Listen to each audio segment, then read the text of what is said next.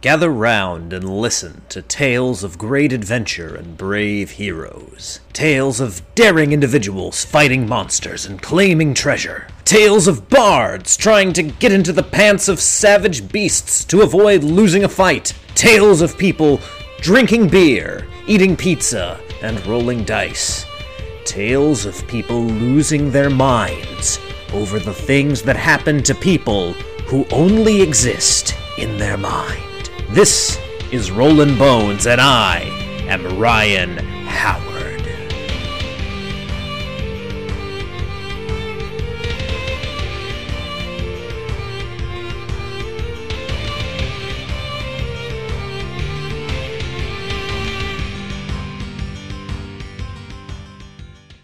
Hello everyone, and welcome back to Rollin' Bones with Ryan Howard, your source for the best in RPG interviews.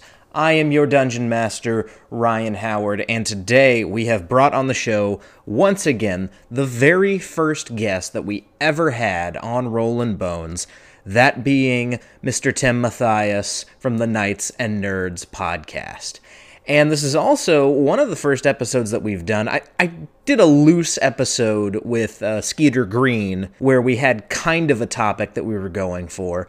But this is the first episode that is absolutely 100% dedicated to a single topic, and that is what you need to know when you first want to become a dungeon master. This episode is very much designed for people who are just now taking the plunge into DMing. If you are someone who is thinking about, kind of picking up that Dungeon Master's Guide and running your first one-shot or running your first campaign, this episode is for you. If you know someone who's thinking about making that plunge, this episode is for them as well. Share this with anyone who you think would be a good Dungeon Master or someone who's expressed interest in DMing. And hopefully they can get something out of that and be more confident sitting down at the head of that table for the first time. Now, before we get into that, I do have a short story to tell you guys. Last night, as I'm recording this, I went for my first session of a new campaign that I'll be playing in. This was a Star Trek game, and I am decently familiar with Star Trek, mostly with The Next Generation, but a little bit with some of the other properties, and I've seen probably about half of the movies. The older movies. I've seen all but one of the new movies, but if I start mentioning the new movies, Star Trek fans are going to try to kill me, so forget I mentioned those. Anyway, so I show up, and it's with a friend of a friend, but a guy that I have gotten to know pretty well over the past few months that I've been in Nashville, and it was him. He was the GM. He's running the game.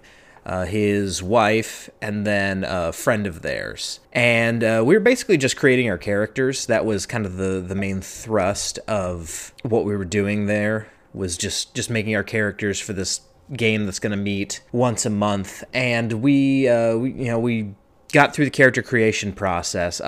And in that process, I noticed that this guy's wife was playing, it seemed like, just to humor him. And it very much showed in the decisions, or rather the inability to decide that she had at that in the character creation. And then just to kind of show everyone how the mechanics of the game would work, because it's a 2d20 system, which is something that I am not overly familiar with. I've never played a 2d20 game before, and these guys I don't think had played an RPG before, or if they had, it had been a long time.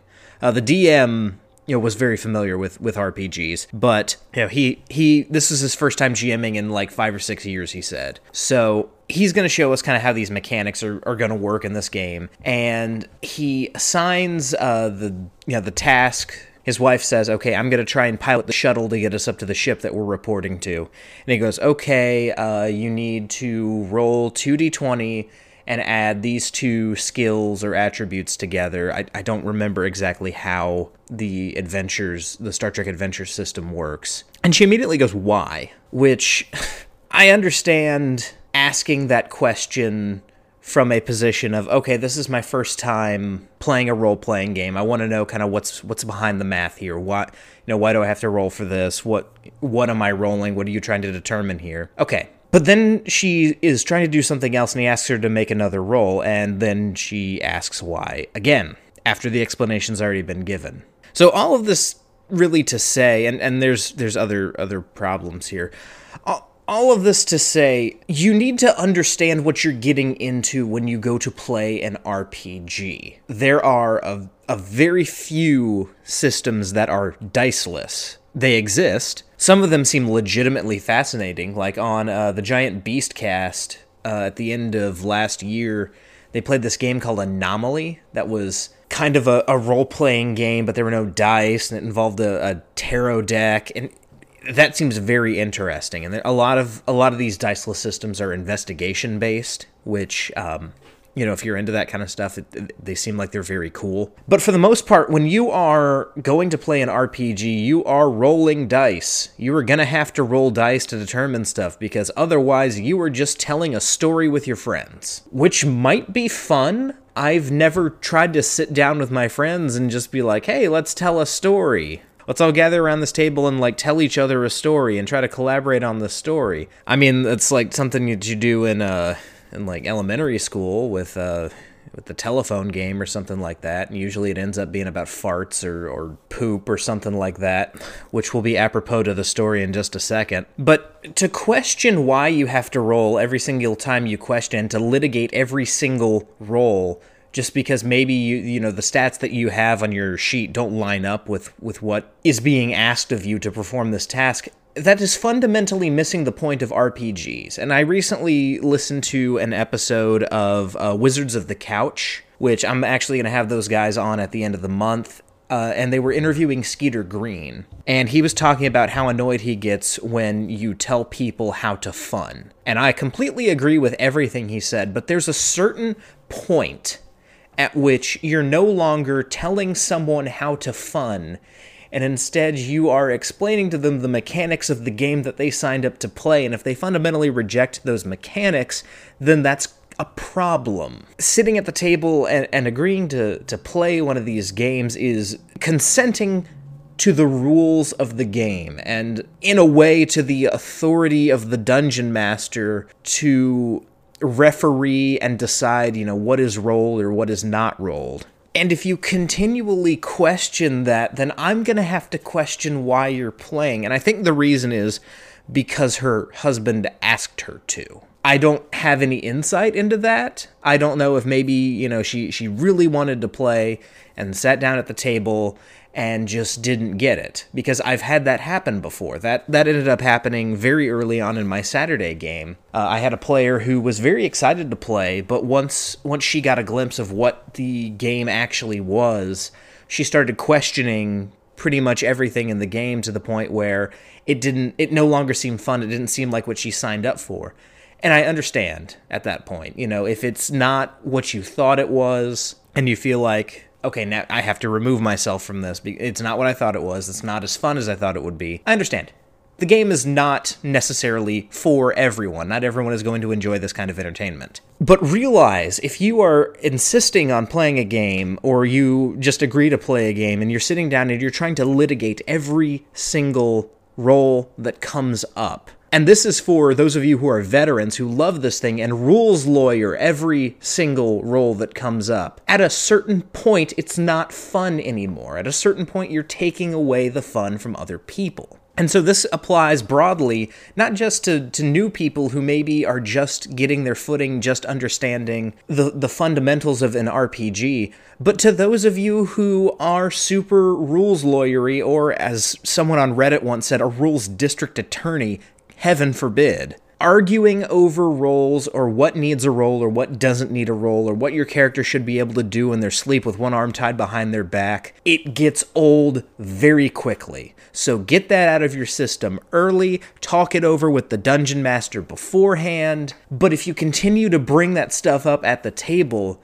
me personally, either as a player or as a dungeon master that has to deal with that shit, I am going to cut that off immediately. If I'm a player, I will remove myself from the table. I'll say, I don't want to sit here and listen to you guys argue. Or as a dungeon master, I'll say, I'm not going to argue with you anymore. If you aren't going to, if you're not going to roll when I ask you to roll, if you're not going to at least agree to that basic agreement, whether or not you think it's fair, we can talk about later, but if you're not going to at least grant me that, if you're going to question every time I ask you to roll, I'm not going to want you at my table anymore, and odds are no one else at the table is going to want you at my table. So, that's just one aspect of it.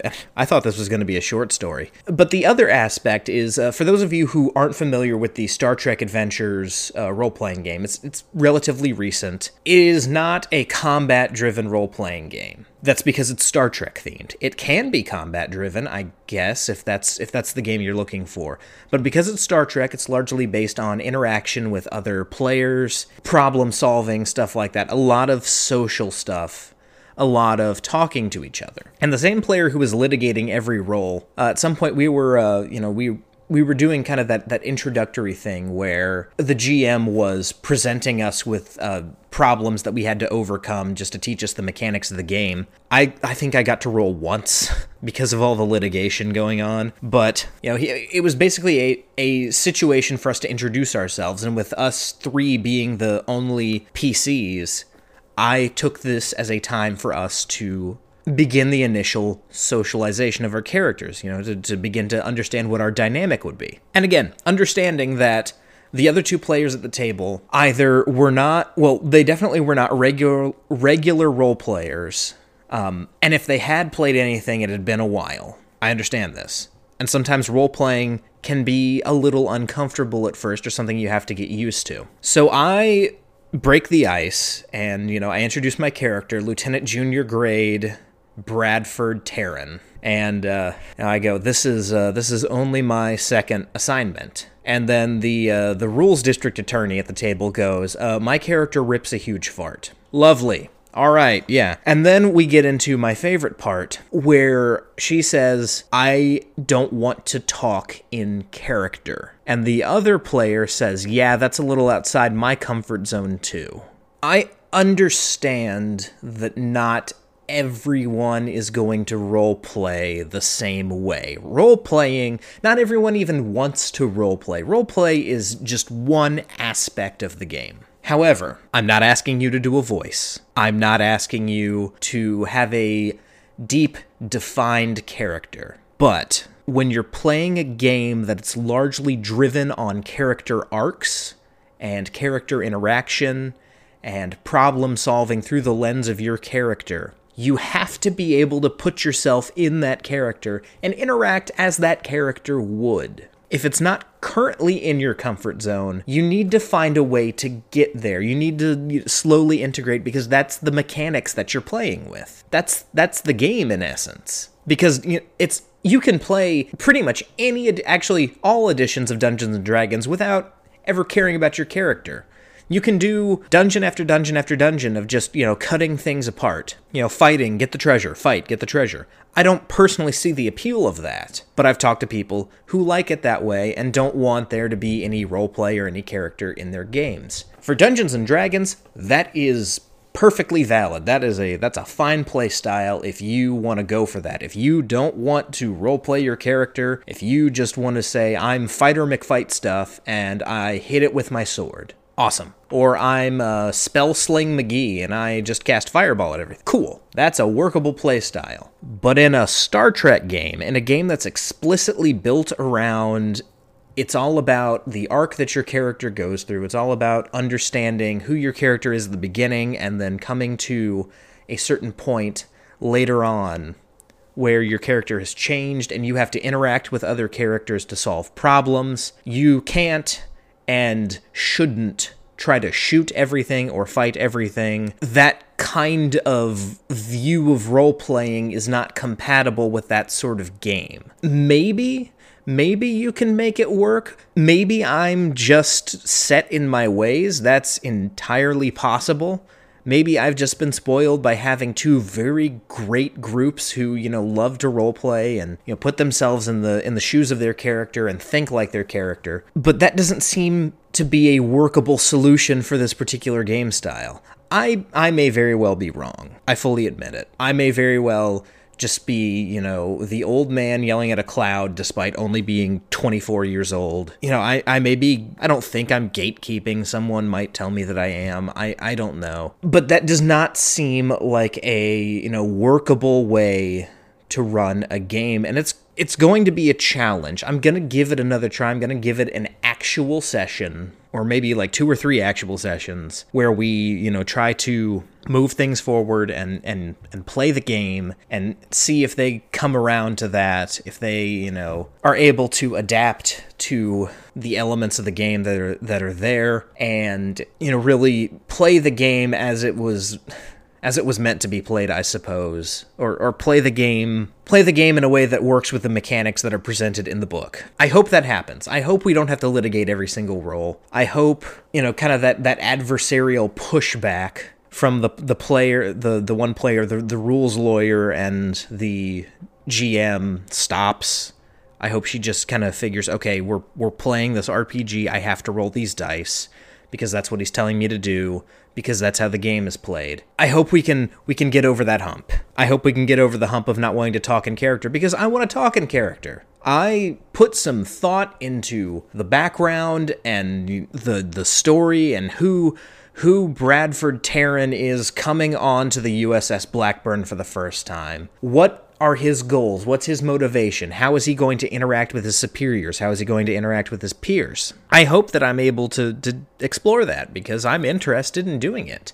I've never played a Star Trek RPG, and, damn it, I'm excited. I want to see where this goes. I want to see how fun it is. Hopefully we can work through that, and I can lighten up a little bit, and they can, take things a little bit more seriously, and, come to a happy medium, and we can all, roll our dice and have fun while we drink beers and eat pizza.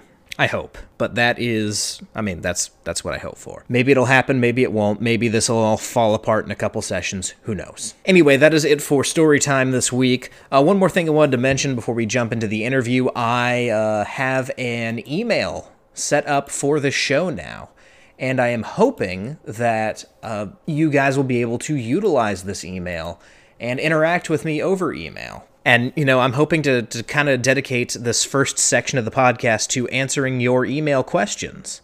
So that email, for those of you who want to know, is rollinboneswithryan@gmail.com. Once again, that is rollinboneswithryan@gmail.com. I will answer most any question. If I don't read your email, it's because I don't like your question.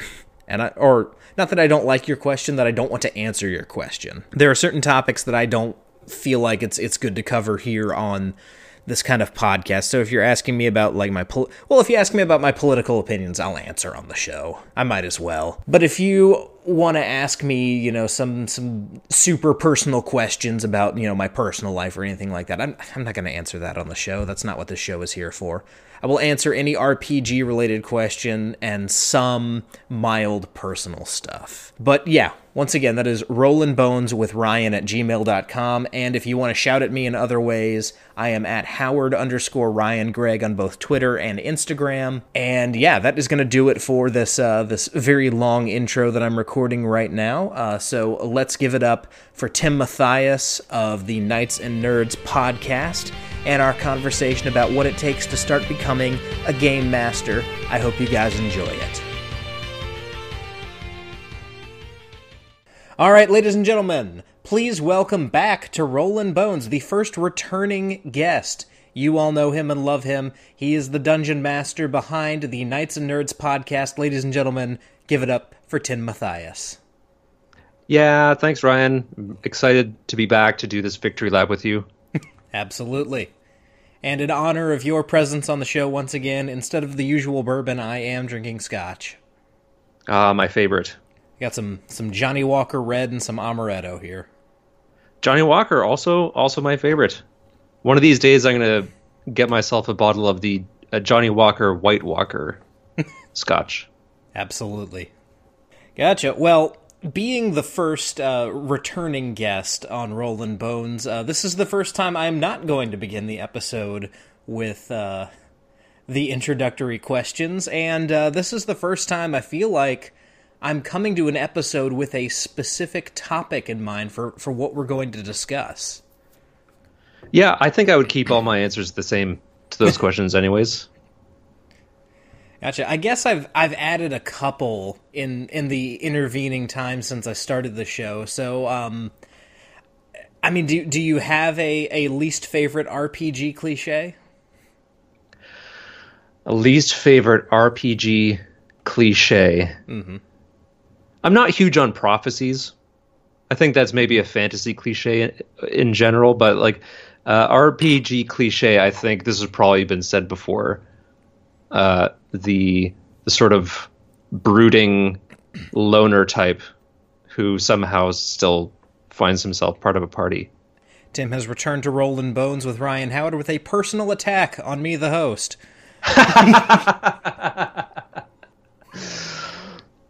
I'm not saying they can't be done well. I'm just saying, in my experience, it's been less than fun. It's all right. That was my absolute very first character, so I had the opportunity to grow with that character and turn him into something else, so it's fine.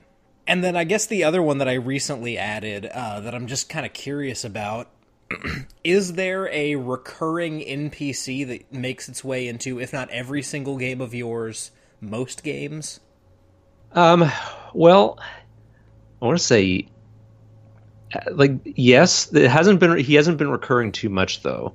I have a character that I'm playing right now whose name is Prosper Zongo, and that was a name that I got on a spam email, and I had actually used that name before in my previous campaign for this really cowardly wizard who ended up betraying the party, and they killed him later on. It was a very satisfying death. Mm-hmm. But after this campaign, like my Prosper is a lawful good, your stereotypical lawful good life cleric. But after this campaign, I'm sure Prosper will return in some form. Is that your Chris Traeger cleric? That's him, yeah. I just love that character idea. Yeah, he likes to go around with the party getting into fights, and he just comes in and casts calm emotions, to get everybody just to chill. So he really just believes in everyone. Mm-hmm. Absolutely. So the topic that we're kind of diving in with today, and this is, I guess this is the first episode of Rollin' Bones. It's been recently pointed out to me that this is a podcast that, even kind of going beyond what I originally intended for this podcast, this is a podcast that very much appeals to people who are well into D&D. I was hoping that this would be something that would get people who had just gotten into D&D further into kind of the deep history and the cool indie games and stuff like that people have out there, but this is very much a show that appeals to people who kind of know what they're doing. But I feel like this episode is very much for newcomers, because Tim, today you and I are going to talk through different things that you might want to know or figure out when you are first deciding that you are going to take the plunge from player into dungeon master. Yeah, I'm excited. I think I remember being very nervous, like the first time I was being a dungeon master, even though it was with like very close friends and that I had known for a long time. Mm-hmm. So, yeah. Did you almost kill your party in your first session? I almost killed them with boredom. Killed them with frustration at my, I thought I was pretty familiar with the rules, but I found myself having to look stuff up like 15 minutes into the game.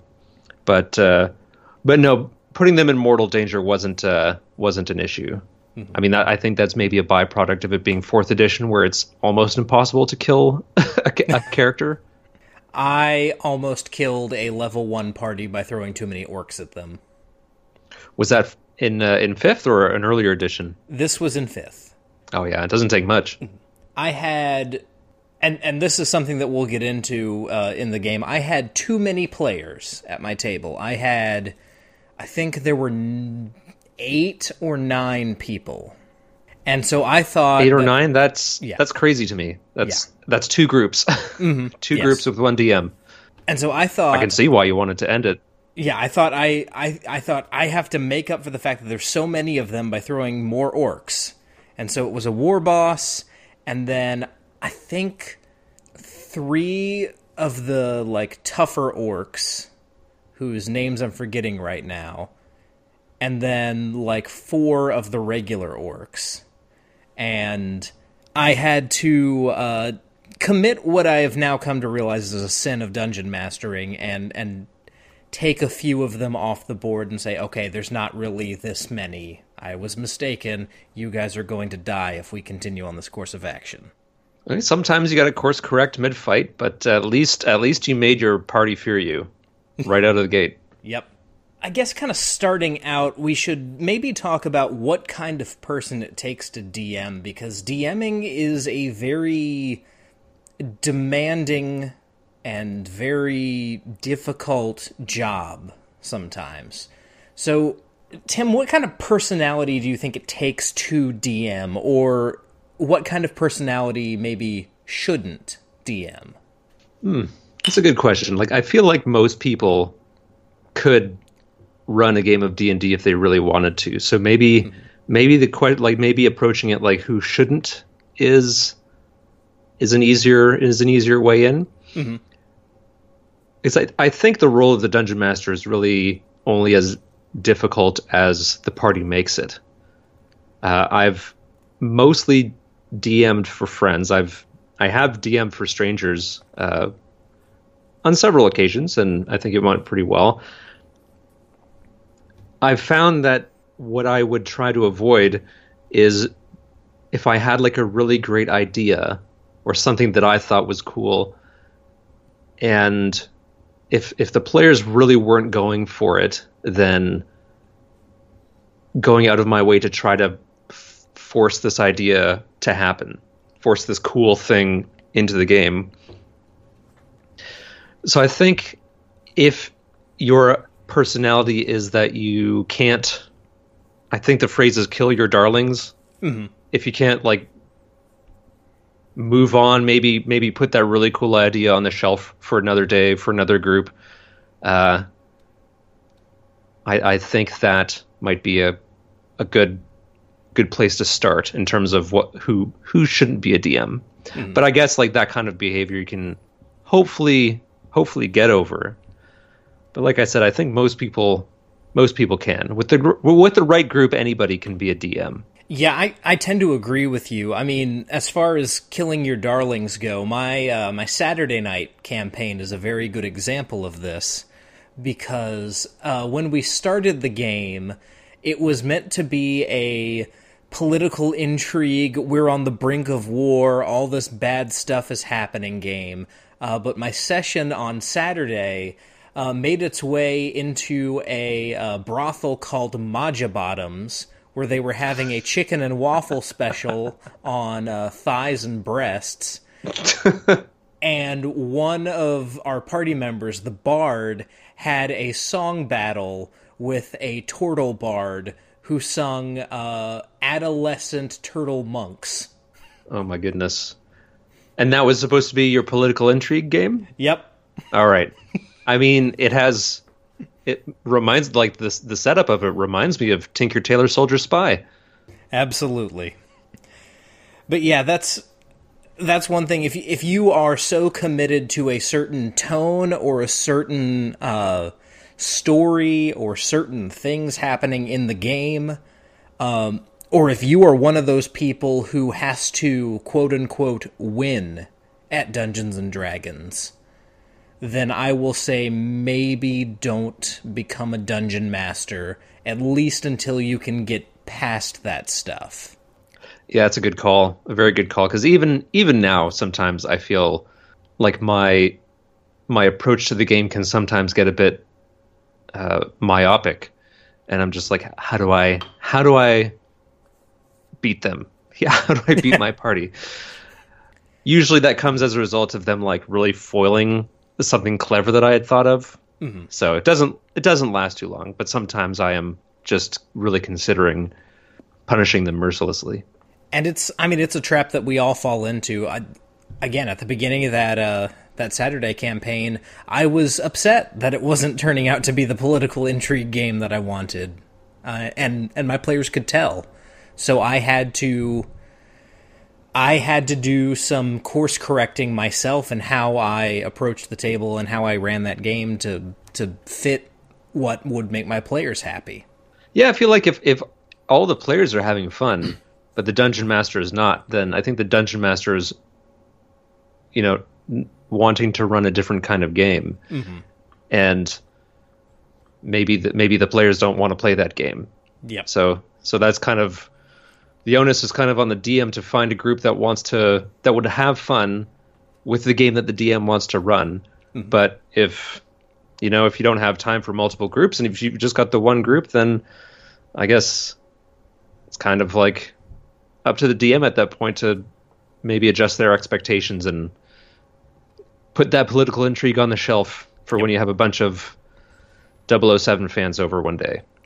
Absolutely. So, the last thing I want to say on this, there's one personality type that absolutely under no circumstances ever should DM, and that is if you are extremely disorganized, just don't do it. I'll second that. If you're a little bit disorganized, if your whole life and approach to everything is controlled chaos, you can make it work. But if you're super disorganized, can't remember anything, can't find anything, you're not going to be a good dungeon master. Do not attempt. I found that I've been having like multiple notebooks, multiple places where I write things down. Like I have a notepad. I have a little like a little, what are they called? Like moleskin. Yeah.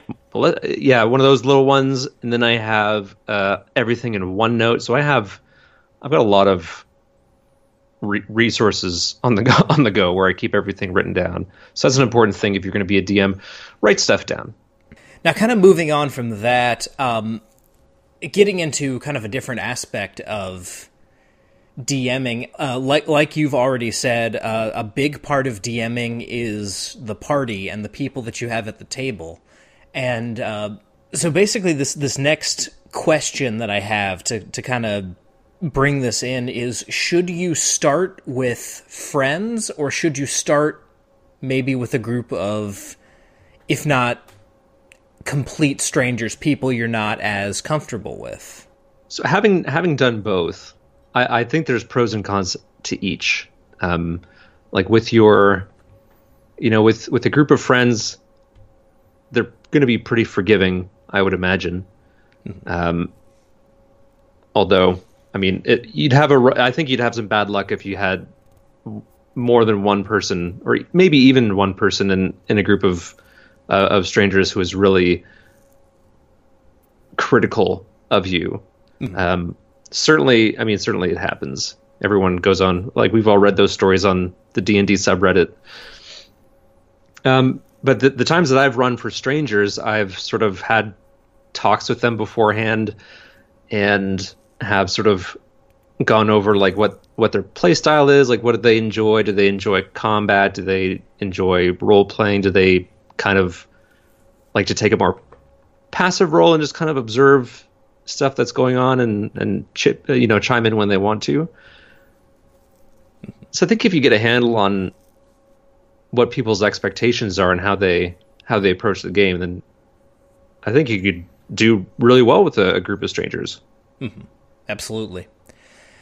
The one thing I'll say, so I kind of lean towards DMing for a group of people you're familiar with, but that is purely from a comfort standpoint. If you have anxiety about talking to people that you don't know, which a lot of people do struggle with, if you have stage fright or anything like that, being a DM is very much, in a lot of ways, a performance. So being around people who, already know you can be a big comfort when it comes to doing your first session. That being said, whether you're starting with people you know or strangers, the one thing I'll say that is ideal not necessary, but very, very ideal. Have someone at the table who is familiar with the rule set that you're running, just in case you mess something up or you have new players at the table. Yeah, I absolutely agree. Having another player who is well versed in the rules, who can sort of help those new players along, so you're not, running the game and also giving a tutorial at the same time for absolutely everybody would be a big help. And then kind of going off what you said earlier, it is very important, whether you're starting with friends or strangers, to set expectations for your players about the way that you envision your game, and behaviors at the table that you maybe won't be as tolerant of, or maybe you just outright don't want at your table. Tim, you still there? Oh, sorry. Yeah, I'm still here. I do have, I guess, something that I can say about that in terms of setting expectations.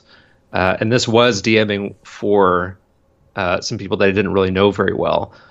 One person at the table did not enjoy undead, and I kind of sprang some undead into the game, and it was right near an end of one of our sessions, and I didn't notice that anything was off with this player, but then I got a message from one of the other players later saying, oh, so-and-so is really just uncomfortable with undead in the game period.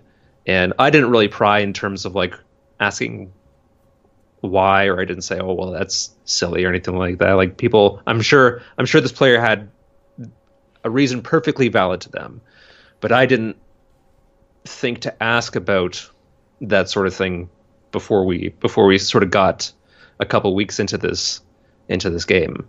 Mm-hmm. Wasn't really a big problem for me to adjust, but I mean, that was, I think, an unpleasant experience for that one player that could have been avoided.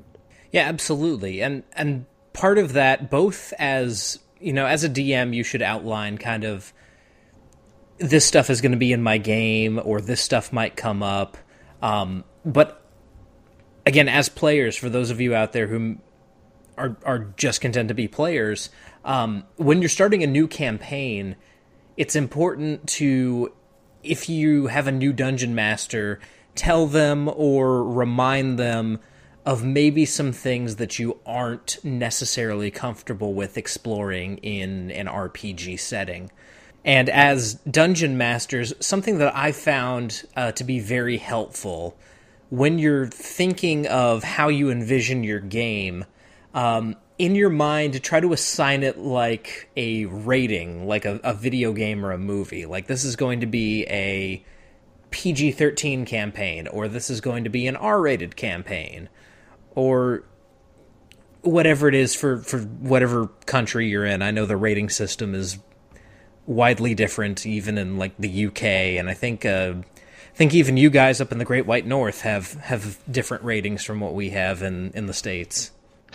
Yeah, so I mean, if something's like for a young but still mature audience, it's one moose. If it's rated R, it's a Wolverine, and then if it's for acceptable for all audiences, ironically, it's a beaver. Well, damn. And the newspapers give movies ratings 1 to 5 Mounties. No joke. I took a picture of my local newspaper a couple years ago because the front page was yellow lights, stop, go, or panic. Some days it was just like very slow news. Mm-hmm. Absolutely. Gotcha. Well, once you've established kind of your expectations, what kind of things you like in your game, or what kind of content you and your players are okay with, the next big question to kind of answer is, what are you going to do? What are you going to run? Are you going to start with a one-shot? Do you want to jump into a full campaign? So Tim, what are your thoughts on this? For a first-time DM, should you dive in head first into a full campaign, or maybe try to cut your teeth on a one-shot? Looking back at the very first time that I ran a game, I wish it had been a one shot, or at least like a very small self-contained story. I think that gives you the benefit of finding out, even if you're playing with friends, it gives you an insight into how certain people respond to certain aspects of the game. And really, like I said before, I thought that I was pretty familiar with the rules when I started that first game. Turns out not so much. So if you're running like a one shot, or even something that you're going to play over maybe 2 or 3 sessions, it's going to sort of highlight to you, the dungeon master, the things that you don't know or maybe would like to get more well acquainted with. Yeah, this is one of those, one of the many moments where you should not do what I have done, because my first session was the first session of what ended up being a 2-year campaign that was a prequel to the campaign that we were all playing in beforehand. So yeah, don't do that. Start with a one-shot. Yeah. I think that's sound advice. Because one of the most valuable skills you can have as a dungeon master is to be able to produce something or run something that's fun in a single night. Don't rely on everyone being there the next day to wrap up the story threads that you have. Because when it came time for me to run a one-shot, I was very bad at it.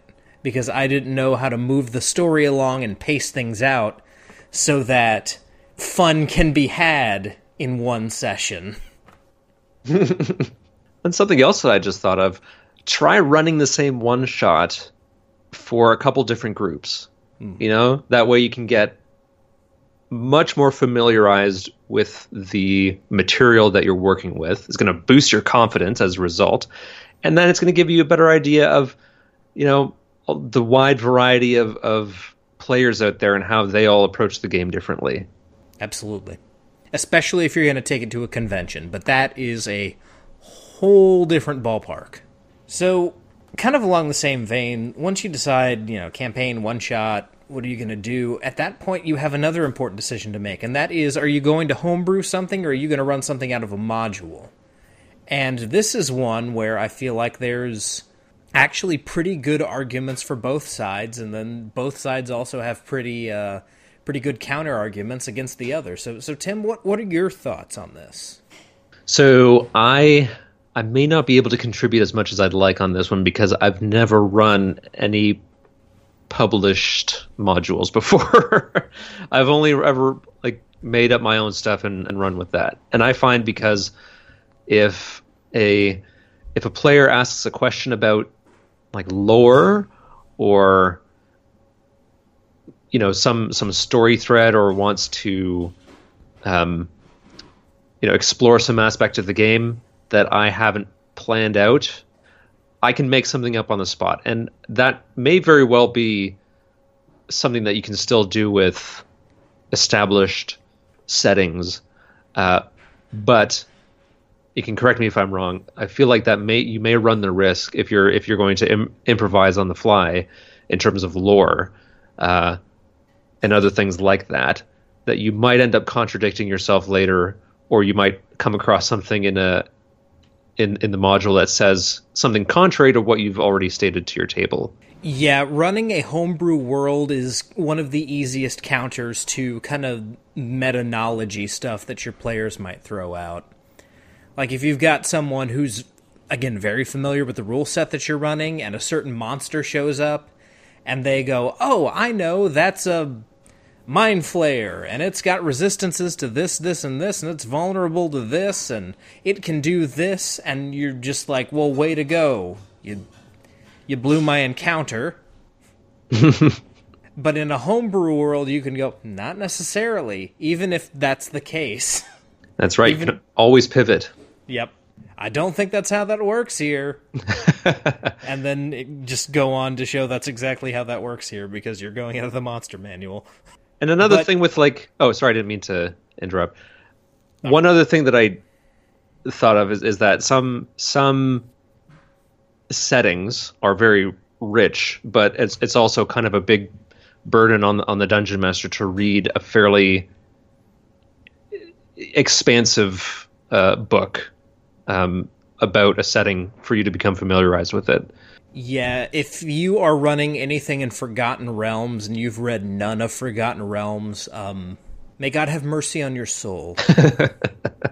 Especially if you have players who are hardcore fans of that setting, because they're going to start asking questions about, ooh, is Dritz Duerden around? Or are we going to run into Wolfgar? Or just endless stuff throwing out names you may not even know. And yeah, just if you're going to run something in an established setting, you are setting up some extra work for yourself. But then again, if you're doing a completely homebrew setting, you might also be setting up yourself for extra work, because there's a trap that writers and creators often fall into.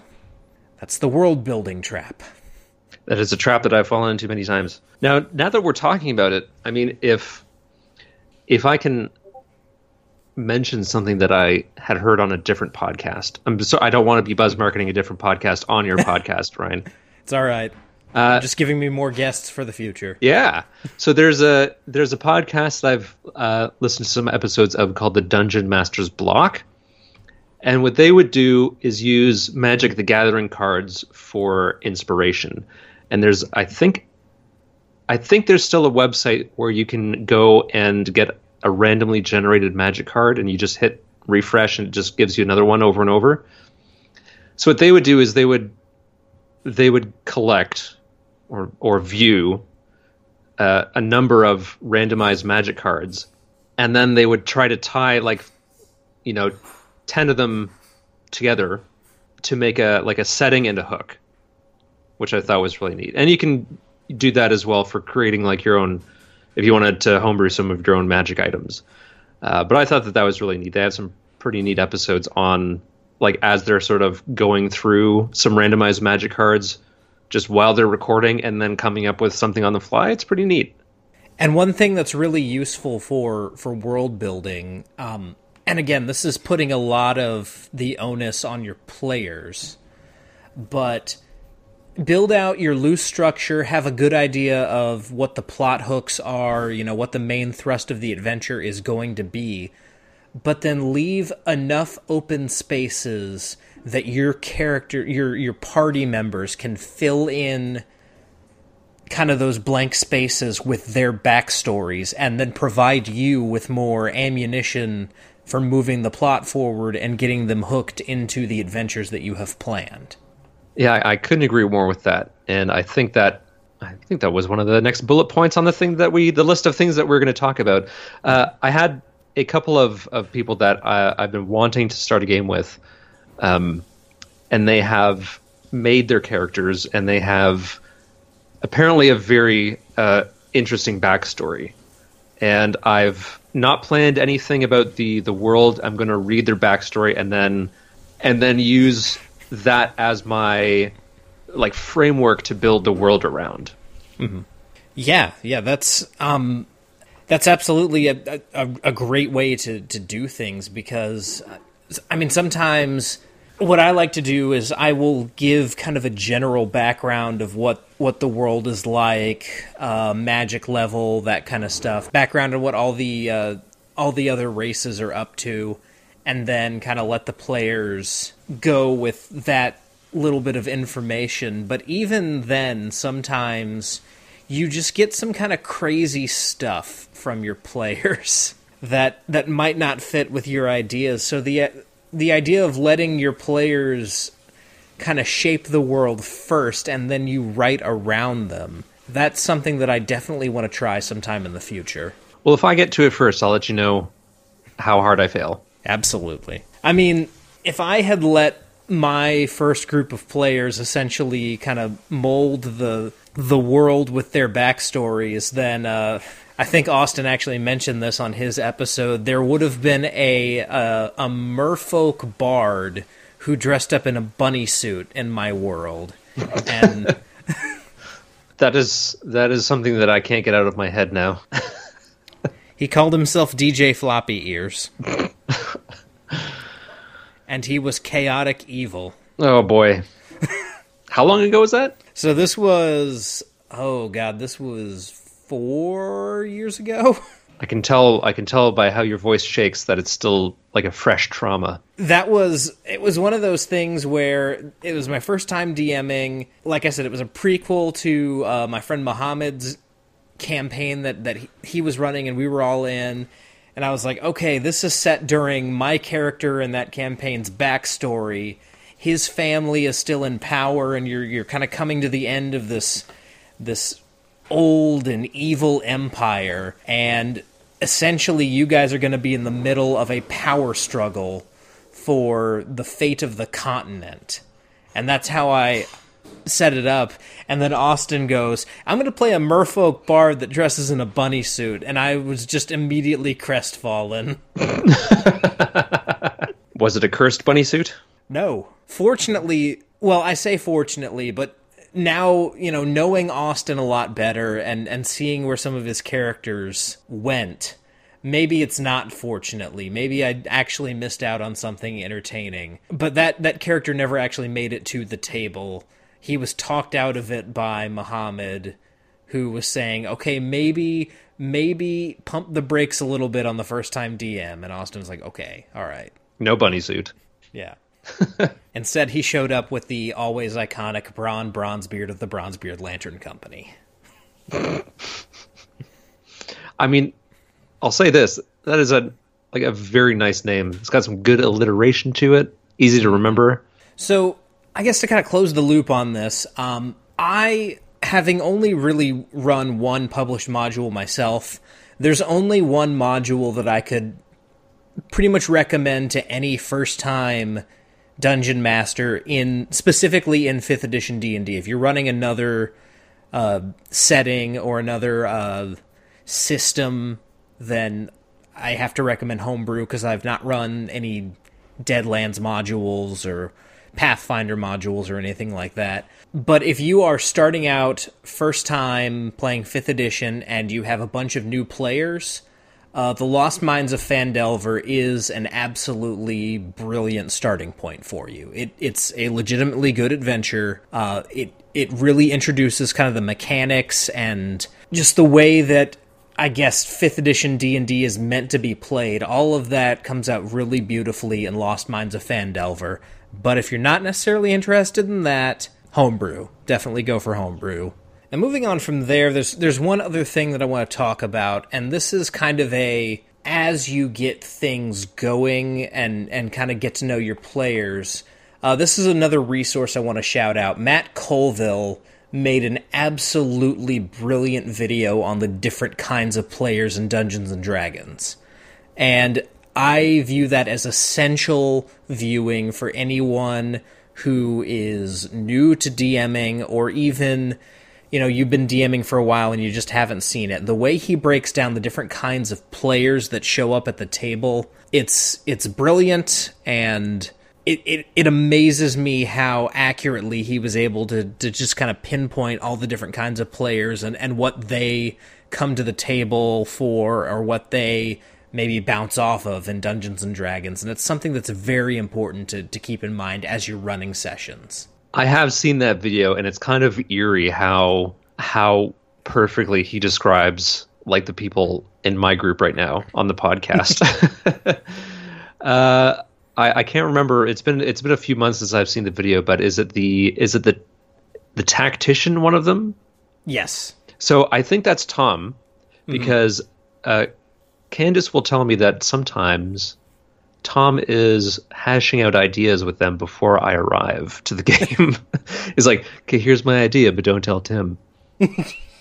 And Candace, of course, is the actor, and then Matt, I think it's funny how he's kind of dead in between, and then Katie's the sort of like the casual gamer.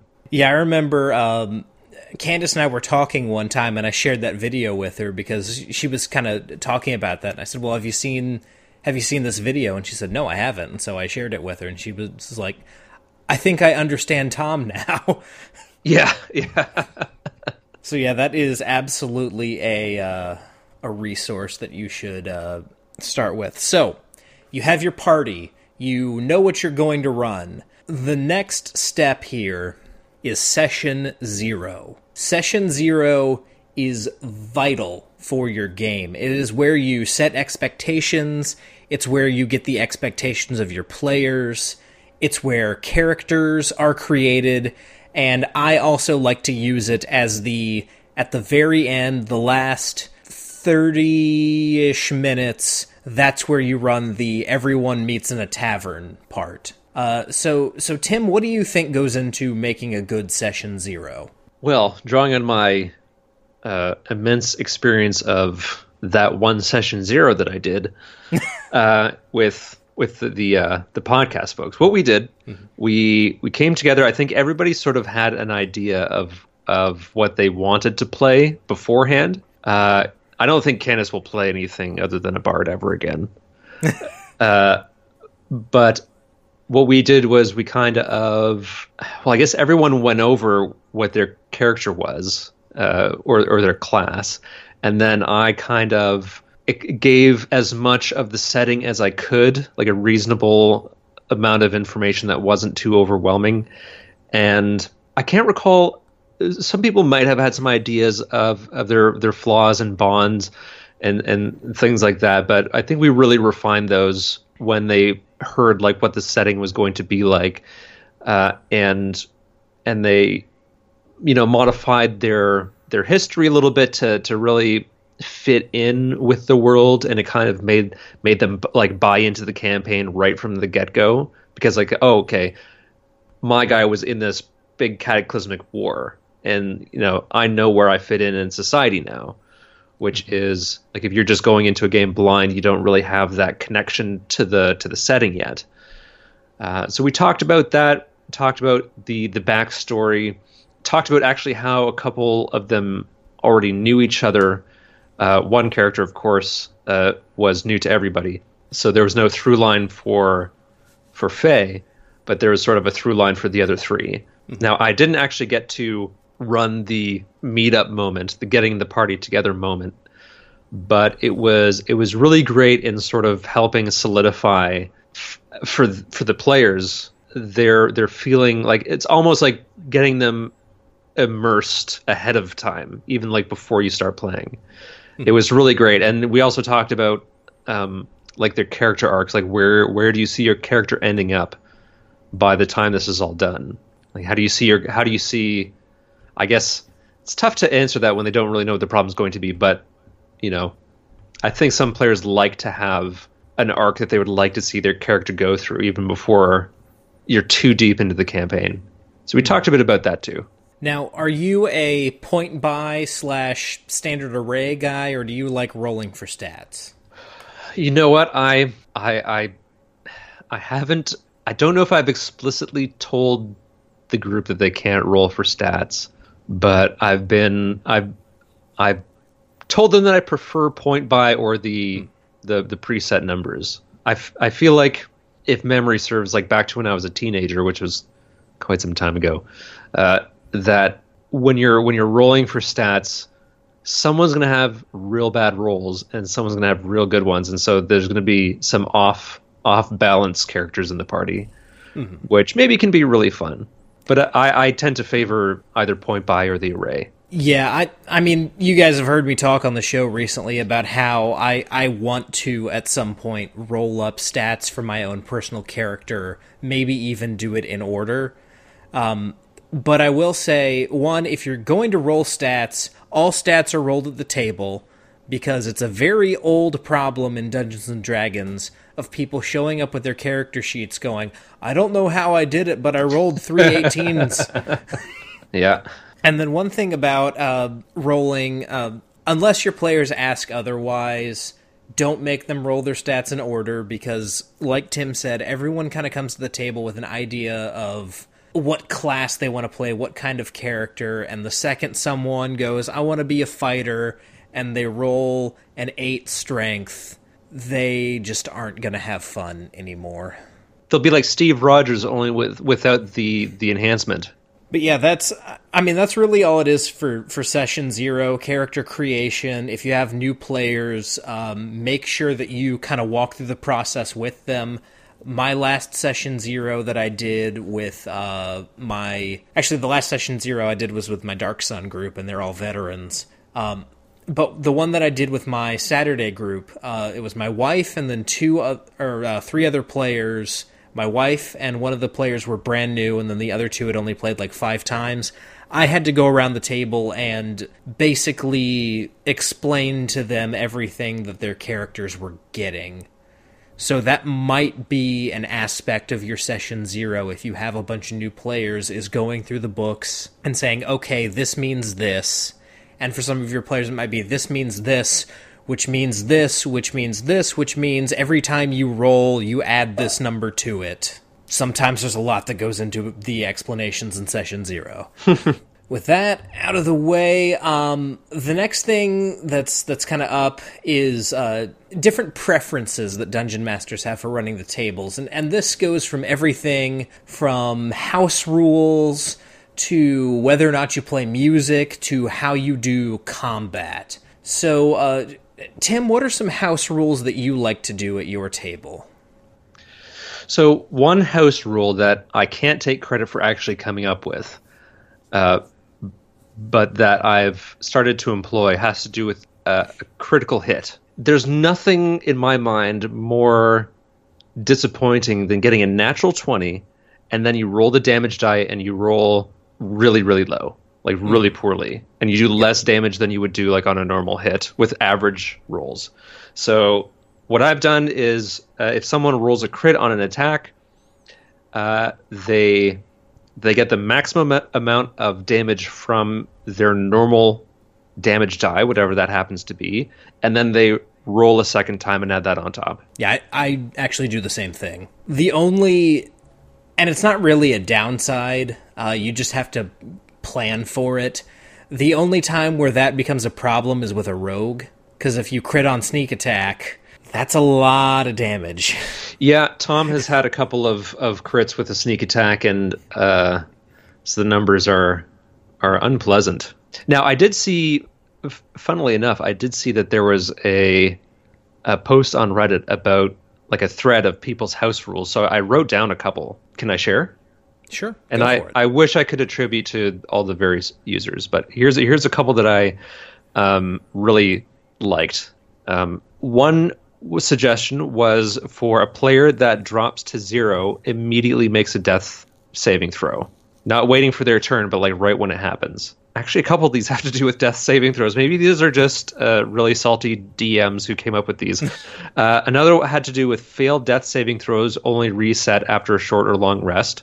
And if you're a player and you're making death saving throws, you don't announce your results to the table, which I feel like could add another element of suspense. I think that there was a really popular post a few months back, sometime last year, the I know a guy rule, where if the party is facing a really problematic part of the story, like a problem that they're not quite sure how to solve, every player has, in a group of 9, this would be ridiculous, but every player has one time use that they can go, I know a guy, and that they know, and then that creates somebody in their backstory who can somehow help them solve this problem. I like all of those. I recently, my Nightmare Beast session in Dark Sun, where by design the players could not win that encounter, we had a situation where someone actually brought up that death saves thing about why do your death saves reset every time you get back up, and so that's definitely going to be a house rule moving forward, is those don't reset until you've had a long rest. But I really like that rule of don't announce your results to the table, because that gets very metagamey very quick. Mm-hmm. Your cleric or your bard or your paladin, as soon as they hear he's failed 2 death saving throws, you know what they're going to do next turn. Yeah, on the flip side, if they're like, oh, well, I've passed 2 and I don't have any fails, the party knows that they have so many actions that they can take, so many turns before they really have to start thinking about their fallen ally. Whereas if they really don't know that they have to act fast. There was one other one, if I can just throw it in here. Go for it. It was, and again, I wish I could give a shout out to whoever created this, but someone had recommended imposing disadvantage on a creature who is just picking up like their weapon and going to attack in the same turn. Because you can disarm somebody, like the Battle Master has the ability to disarm an opponent, but that really doesn't do anything unless like somebody comes along and also like takes the weapon away. So it doesn't really impose any sort of penalty on the person who's been disarmed. Because on the next turn they just reach over, pick up their weapon, and they're good to go. Yeah, what I like to do is I say that picking up a weapon is half your movement. But I do like that idea of if you have to pick up your weapon and then stand up and then attack, disadvantage. I think that's better than half your movement. Because a lot of players are just like, oh, I wasn't going to move anyway. Yeah, I mean, either of those solutions are better than nothing. So yeah, the other two things to kind of talk about here are the way you run combat and then music or no music. Music is very simple. If you have music that you like, play it. Be very conscious of the volume, though. If it's too loud, you might have to yell at your players. Yeah, I love having music at the table, and I'm sure I'm not the only one out there who likes to use it, but tabletopaudio.com, like, sorry to keep giving shout-outs to all these different people, but Tabletop Audio is an amazing resource. It's like so cool and really easy to find something that is really fitting to whatever situation that you're in. And then the last aspect of this, how to run combat. This deals specifically with theater of the mind versus tactical combat. And what I have to say about this is if you don't have a mat, you don't have miniatures, don't worry. Just start out running theater of the mind. You might find that you like it better. What I will say, though, is that when you try tactical combat, it's really hard to go back. Yeah, the other week we were recording, and I wanted to use a map, but our table is not sufficient for an actual mat, and we don't have. We do have miniatures. I don't have miniatures for monsters. I suppose I could use Skittles or whatever, but. What I did was I took an aerial picture of a terrain, just a JPEG off of Google, and then I made it semi-transparent and put it into an Excel spreadsheet.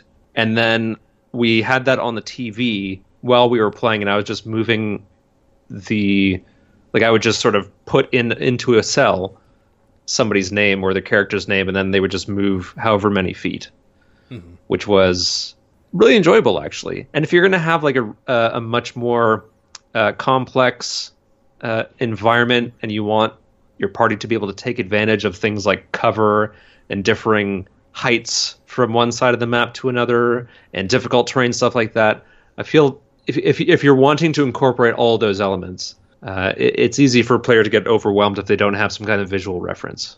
And that's a good thing that Roll20 is great for, or Virtual Tabletop or anything like that.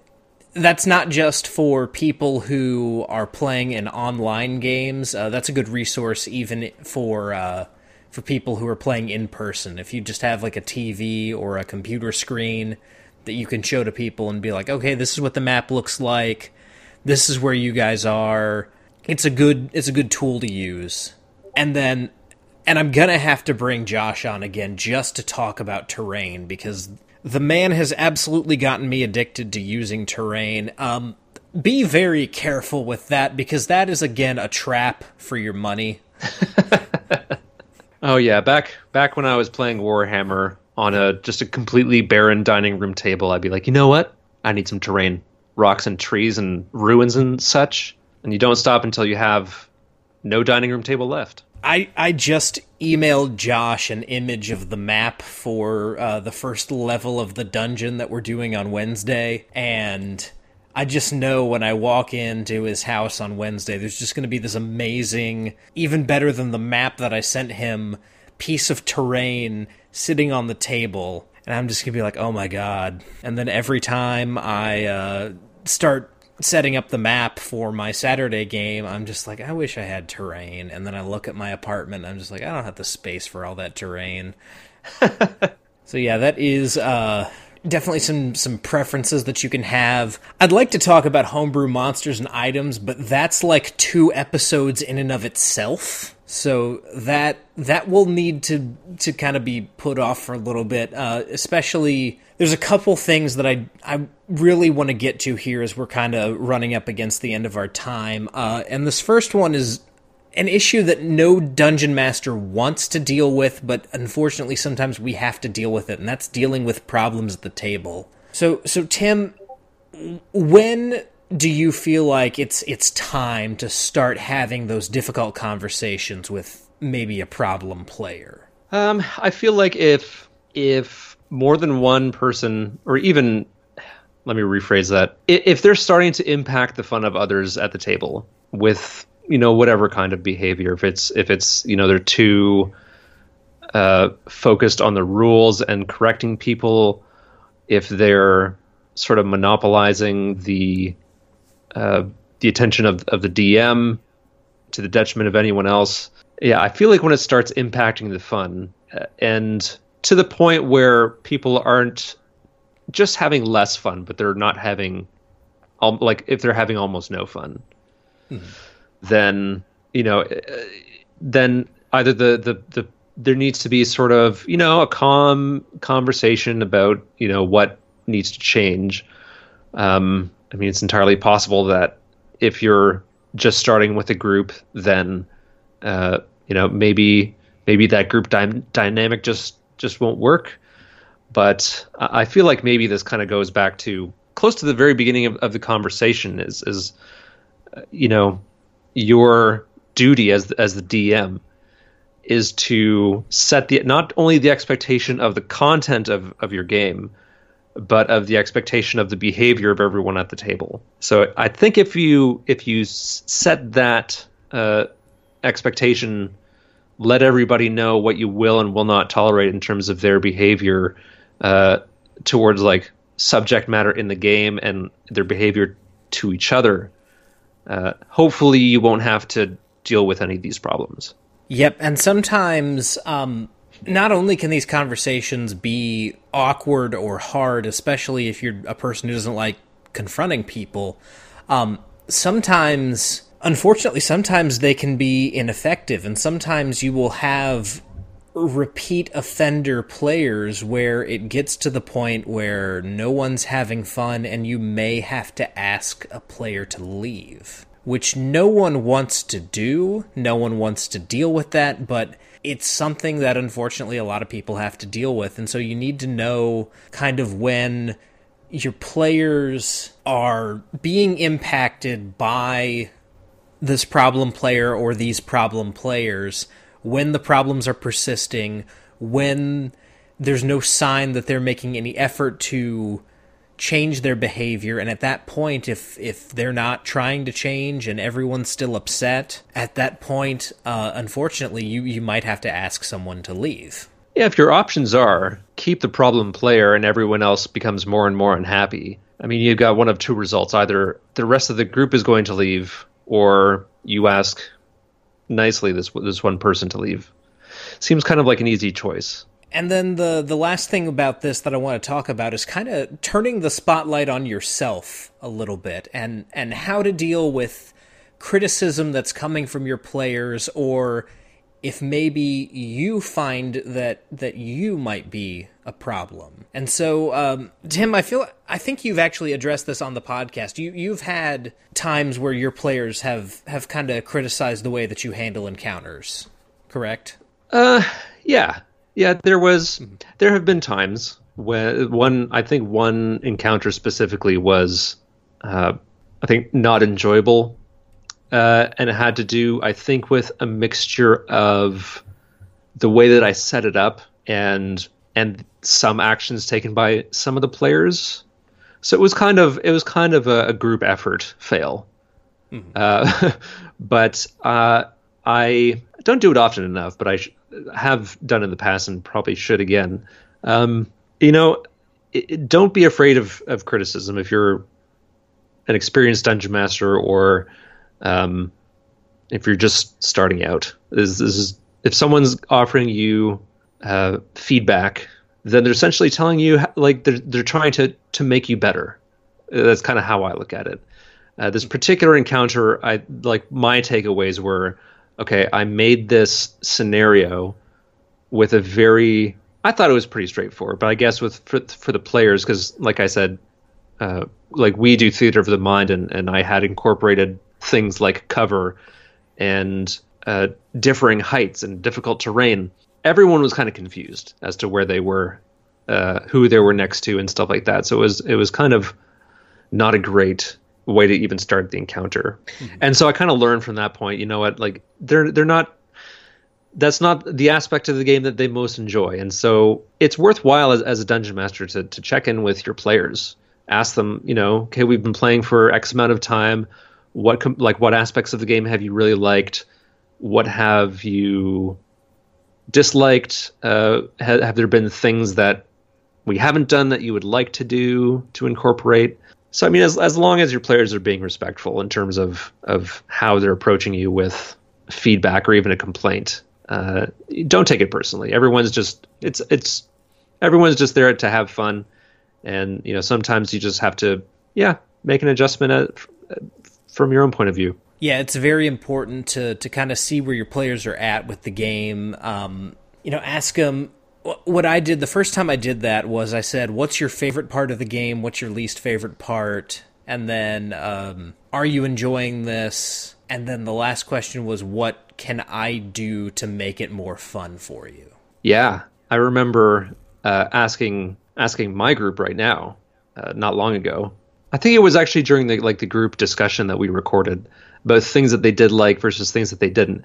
And through some part of the earlier campaign, I thought I was being very railroady, like keeping them sort of confined to a specific set of events. Go here, talk to this person, go here, get this thing. And I thought like I was stifling them. They weren't complaining about it, but I just felt like I was guiding them too closely. And then after a certain point, things like really opened up. And I was kind of like, just like, okay, go. And then there was kind of like this indecision that descended on them, this feeling of, well, what do we do? They're kind of like in this complex situation. And so I guess it just goes to show you, like, sometimes you think that something in the campaign is bad, but maybe, like for my group in this example, like a helping hand, it's not always a bad thing. Now, the last thing that we should talk about for this evening is the idea of planning versus improvising, and with that comes, like Tim has already alluded to, the railroad versus the sandbox. And so one thing that I feel like is very important to convey is that no plan survives contact with the PCs. Yes, very true. Very true. I feel like nowadays it's easier than ever for a new or experienced dungeon master to equip themselves with a lot of, if I can call them, back pocket resources to plan, like, just so that you're prepared for a lot of eventualities. Like, you can plan certain story elements that your players may or may not get to. If they want to sort of suddenly veer left and go exploring into like a forest environment, for example, if you've got like a document saved with links to various resources like forest encounters, NPCs, landmarks, points of interest, it can really just take that burden away from you having to suddenly think of something on the spot. Yep. And even is it Xanathar's guide that has the the big list of randomized encounters based on terrain? That is Volo's guide. It's Volo's. Okay. Yeah. I mean, that's great too. Yeah, random encounter tables are always good to have. One thing I'll say here, any vital information for moving the plot forward, anything that needs to happen, don't leave it up to chance. Don't leave it up to a roll, because the second you do that, your person with that skill, your ranger who has to track this guy who got away, is going to roll a 2. Yeah. Yeah. So if there's a pivotal moment in your game, you always have to ask two equally important questions. What happens if they fail? Or, sometimes even worse, what happens if they succeed? That's why on again with the what happens if they succeed, don't leave your big bad evil guy in a situation where he can be prematurely killed. Yep. You know what? I'm dying for my party to actually face the big bad evil guy, and they're just dancing around. So I'm kind of having the opposite problem. Maybe they sense the coming storm. I won't say what the coming storm is on this podcast, so that your players can actually listen to it. But we've talked about some crazy things that could be coming down the pipe, and maybe there's some premonitions of the evil that they will have to deal with in the coming episodes. I can't wait to unleash hell. I'm just tapping my fingers. Yeah, but one thing that's important to remember is, like Tim said, that sandbox versus the railroad. There are certain aspects of the game, like we said, if something vital needs to happen, it needs to happen. So it's okay to sometimes have sections on rails. But if your players feel like they're constantly being pushed in one direction, regardless of what they choose, if you're only giving them an illusion of choice, or worse, no choice at all, your players will notice, and a lot of times they won't be happy about it. So if something needs to be on rails, if, like you do what I did in that Dark Sun session, and you have something that the players are not supposed to defeat, be careful of overusing that. And then on the opposite end, with the sandbox, don't leave it so open that your players have no idea what to do, because that can lead to some very boring sessions. Yeah, I've actually, like, the part of our campaign that we're doing right now, I've actually had Candace say a couple times, I think we just needed a push in one direction or another. Mm-hmm. And sometimes a group needs that. And so, like, giving them freedom is great. But if it comes at the expense of the campaign just kind of grinding to a halt, there's nothing wrong with planting a hook right in front of them. One thing that I've done with my Saturday game was I actually gave them multiple hooks at one point and kind of let them decide which way to go with them. But what I did kind of behind the scenes, which they are now uncovering, so it's okay if I say this, the hooks that they decided to follow, things changed about them based on the order that they took the hooks in. They essentially had a moment, once they finished Phandelver, they had a moment of, you guys can go to the east and do this thing over here, or you can go to the west and there's this thing going on over here. They went east, and right now they're dealing with the consequences of not going west. But had they gone west, then they'd be going east now and dealing with the consequences of going west first. So you gave them a scenario where they were forced to choose between two, like, either choice had consequences on the other side. Yes. Yeah, I mean, those are really interesting choices. Yeah, like, something that one of my other DMs, Ashley, who's been on the show before, something that she did with her game before I left was all of our quests had a timer. It was a reasonable timer, but she didn't want us to be just kind of messing around raising chickens while the evil guys were gaining all this power and influence in the realm. Basically, if we didn't do something within a timely fashion, doors would close. So that's pretty ambitious for a DM to plan out a story like that, and that's really, I think, a good motivator for a party to take interest in being really engaged in the story. And then the last thing I have to kind of say about improv and planning and sandboxes and railroads is it's good to have a plan, and it's good to be able to improv, but based on the kind of group that you have, you will notice that you will need to rely more heavily on one than the other.